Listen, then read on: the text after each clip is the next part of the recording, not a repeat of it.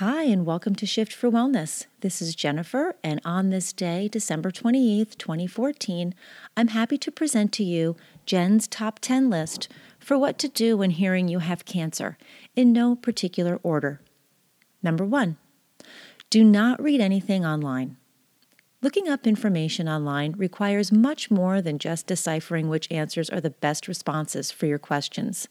Sources need to be verified. Are they credible? Is the information updated? Who created this site you're getting your information from? A credible source? Or is it the crazy guy in the basement? If there's no author, do you really want to take advice from someone who is not willing to attach their name to what they wrote? Reading about your situation online can send you into a panic very quickly. Stick to the experts and listen to your healthcare professionals, and keep your spirits high. Don't clog them with irrelevant rants from the internet. Number 2, stay positive even when your mind strays. It's so easy to go straight to the negatives, the what ifs, and the why me's. Instead, how about giving "I'm going to be okay" a try? You wouldn't be human if your mind didn't wander, but we also wouldn't be human if we couldn't sense when we are headed in a negative direction. Make the conscious choice to catch yourself before going down the negative path. Quickly shift your thoughts to something more positive. Try, "I am so fortunate to be surrounded by family and friends," or "I can get through this with grace." You can also try, "I am strong and I am able."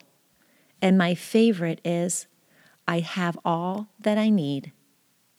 Number 3, surround yourself with things you love. People, music, TV, movies, images, objects.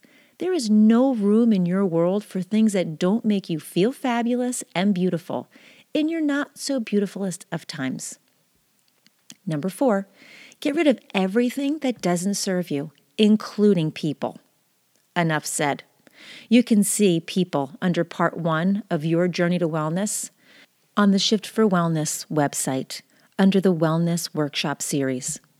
Number 5, honor your body. Your body, mind, and spirit are experiencing some pretty heavy-duty trauma right now. Poor things. Take care of them as if you were taking care of your best friend. Eat well, exercise, quiet your mind. You can see meditations in the menu bar on the Shift for Wellness website.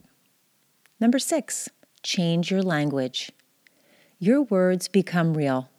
Say things like, "I'm not well," or "when I wasn't well."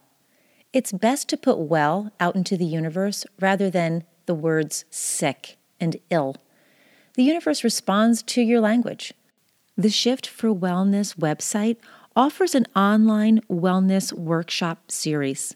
Have fun with vision boards in part 3, creating your vision, and focus on offering your preferences to the universe, and enjoy being patient as you listen and watch the signals and signs begin to appear. Number 7, trust and believe in your doctors and nurses and technicians, or look for ones you can trust and believe in. Ask for personal recommendations. They're the best kind. If you're not feeling listened to, if you're being rushed, run the other way and look for healthcare professionals who will take their time with you. You deserve to be heard, validated, and comforted at this time and always.